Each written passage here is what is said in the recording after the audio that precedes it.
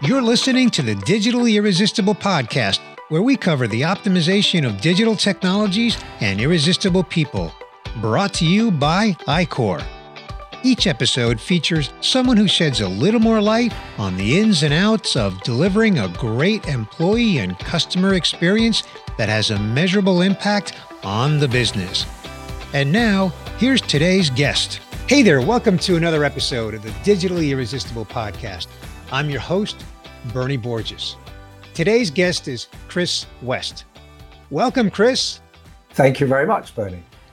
Chris, I'm glad you're here. I'm really looking forward to our conversation.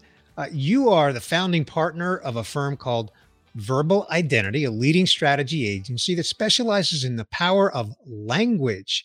Your firm has guided global and national brands and startups from B2B and B2C to tech and luxury and everything in between. And you, Chris, are a multi-award-winning copywriter and the author of the highly acclaimed book, Strong Language, the fastest, smartest, cheapest marketing tool you're not using. And Chris, I have to say that alone, that title and subtitle is great copywriting. So thank you. Thanks. Touche.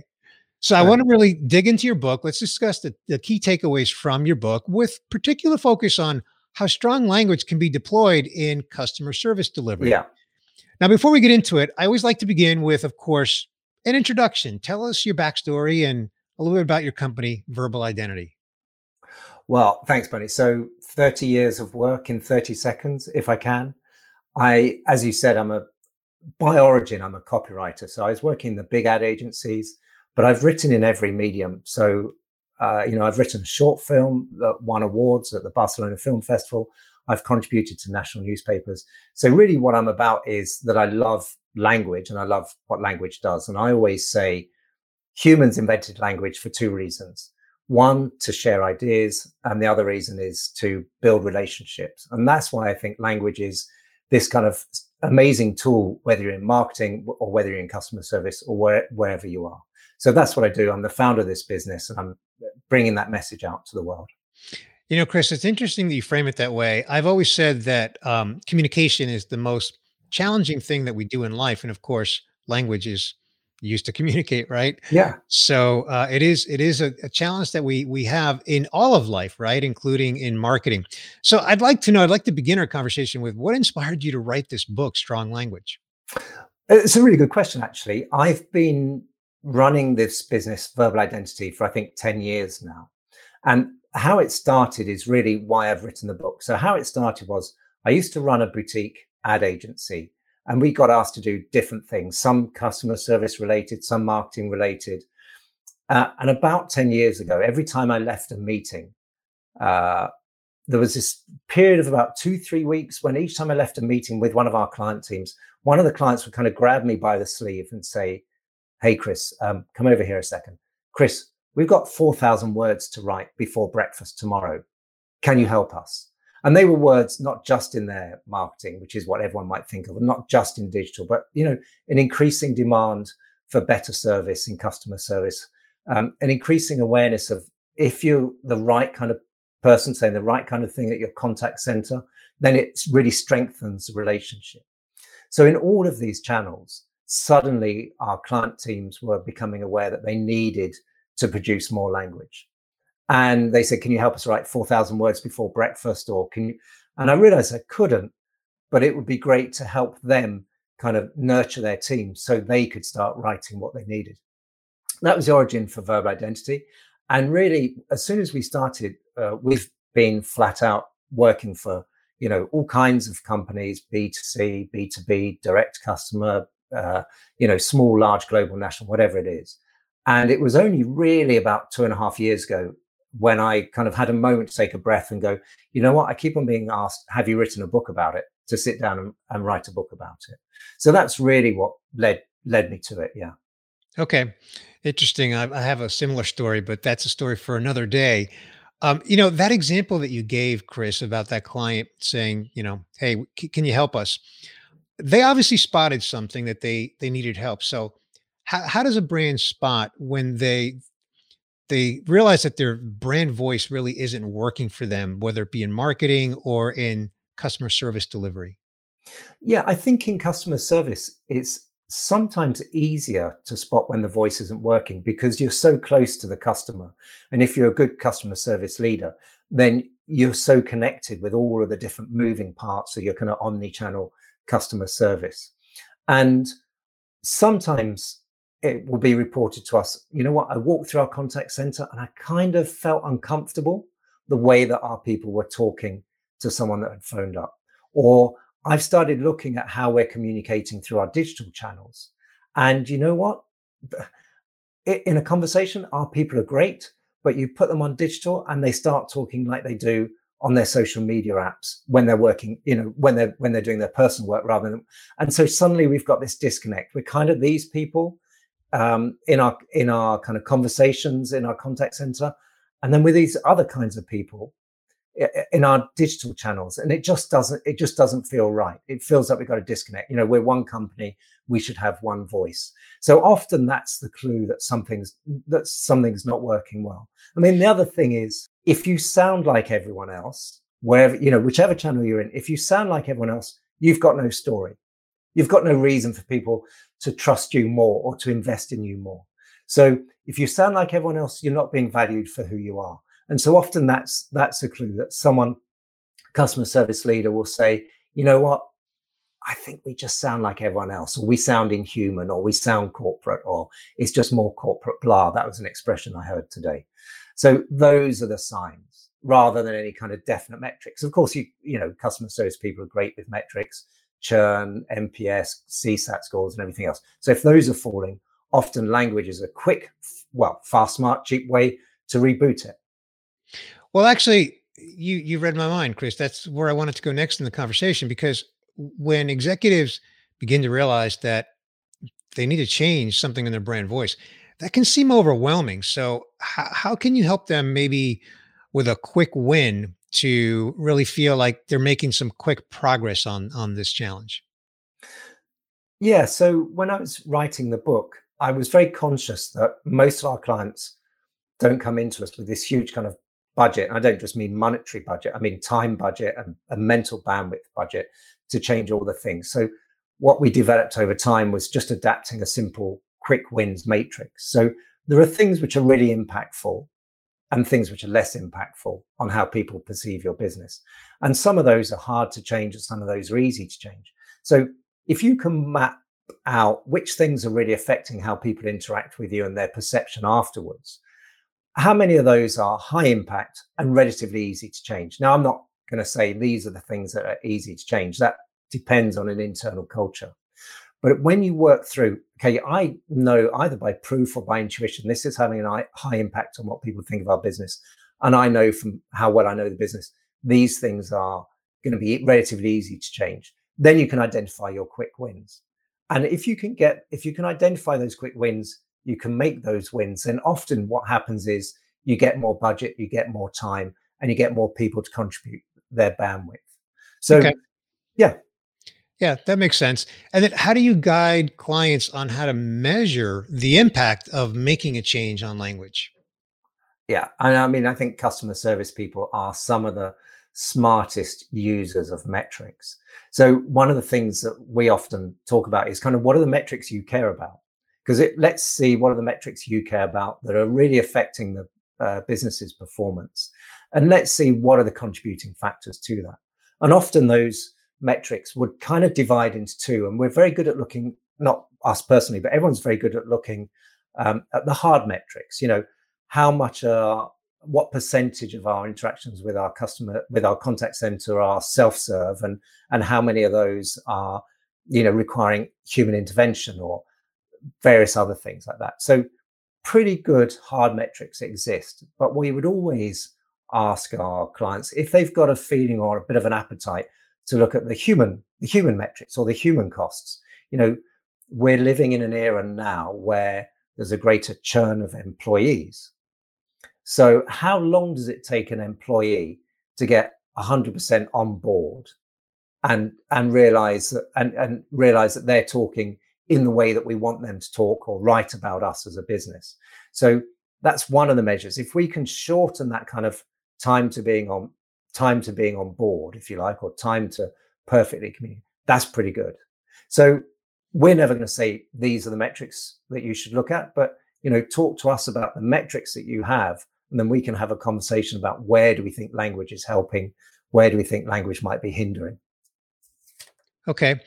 And when you're going through this process with companies, Chris, is it typically something that is decided upon and executed at the department level, a functional level, be it marketing or customer service, or perhaps the two of them?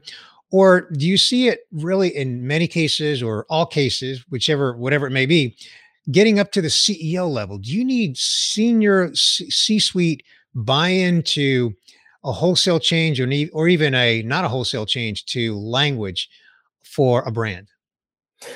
I think it's company dependent. We have a few founder-led companies that are clients of ours, and the founder's still all over everything, right? So nothing, but the businesses that this kind of business. You've met them during your long career. There are these kind of businesses where nothing moves without the founder being involved and without the founder's support. Fine. There are some businesses which are great at devolving responsibility. So even in those businesses where you've got devolved responsibility, what we want to do is help our clients kind of win a bit of senior support, or at least win a bit of senior CEO, C-suite awareness, because you don't want to go tinkering with anything unless you've got a bit of support there. And so we kind of build programs to show a couple of things, really. One is, often comparing yourself to competitors in your sector really helps. If you can build a map where we're like them, which is great here, we're different from them, which is great there, but we're missing out on this because we're not expressing ourselves in this way, that's quite good. And you can usually map those. I mean, language, people think that language is this intangible thing. It is, but you can still map it. We've got little methods to map it. So often mapping it, show against where you are against your competitors, really helps bring a bit of CEO awareness or CEO support. And of course, the other great thing you can do is just do a simple, kind of quick and simple internal survey about how comfortable are you using the voice? Do you think that we're differentiated? How well do you think we stack up against these other companies? And I think sometimes if you've got that little survey to hand and you bump into someone from the C-suite, you can say, listen, this isn't my opinion. This is how people throughout the company or people throughout a department feel. And often that's a really great way of getting the senior level support. Right. And of course, sorry, Bernie, of course, the other thing is often the more senior the person you're talking to in a business, the more aware of language they are, because all they've got really is their voice and their mind to persuade other people in the business about who they are and what they do. So often the more senior you go, you suddenly get these conversations where the CEO is going, yeah, absolutely. I've been wondering this about our language, or why can't we do that in our contact center? Yeah. Right. Okay. And my final question, before my final question, that is, Yeah. is there's a section in your book that I want you to just touch on briefly, because again, we have limited time, but you talk about how to create a distinctive brand voice that will last forever. Can you touch on that, both from a marketing perspective and also from a customer service delivery perspective? Yeah, I would love to. So the book is called Strong Language. I wanted originally, its working title was One Business, One Voice, because it should be that wherever you make contact with a business, whether it's on the back of the packaging, whether it's in investor relations, whether it's in contact center, what's being said to you, whether it's in market, anyway, it should always feel like one business. And actually the challenge then for someone running a department or running a business is, gosh, I've got 10, 100, 200,000 people. How am I going to get all these different people speaking in one voice? And at that moment, what you don't want to give them is something very complicated as a model. So in the book, Strong Language, we show the framework we've been using with all kinds of businesses over the last 10 years. And if we've got a minute, Bernie, I'll just run through that framework. And essentially, I hope that's a thumbs up, Bernie. You're being yeah. Go ahead. Okay. Yeah. So in a minute or less, if I can do it that way, this simple framework identifies that all communications are actually working on three levels at the same time.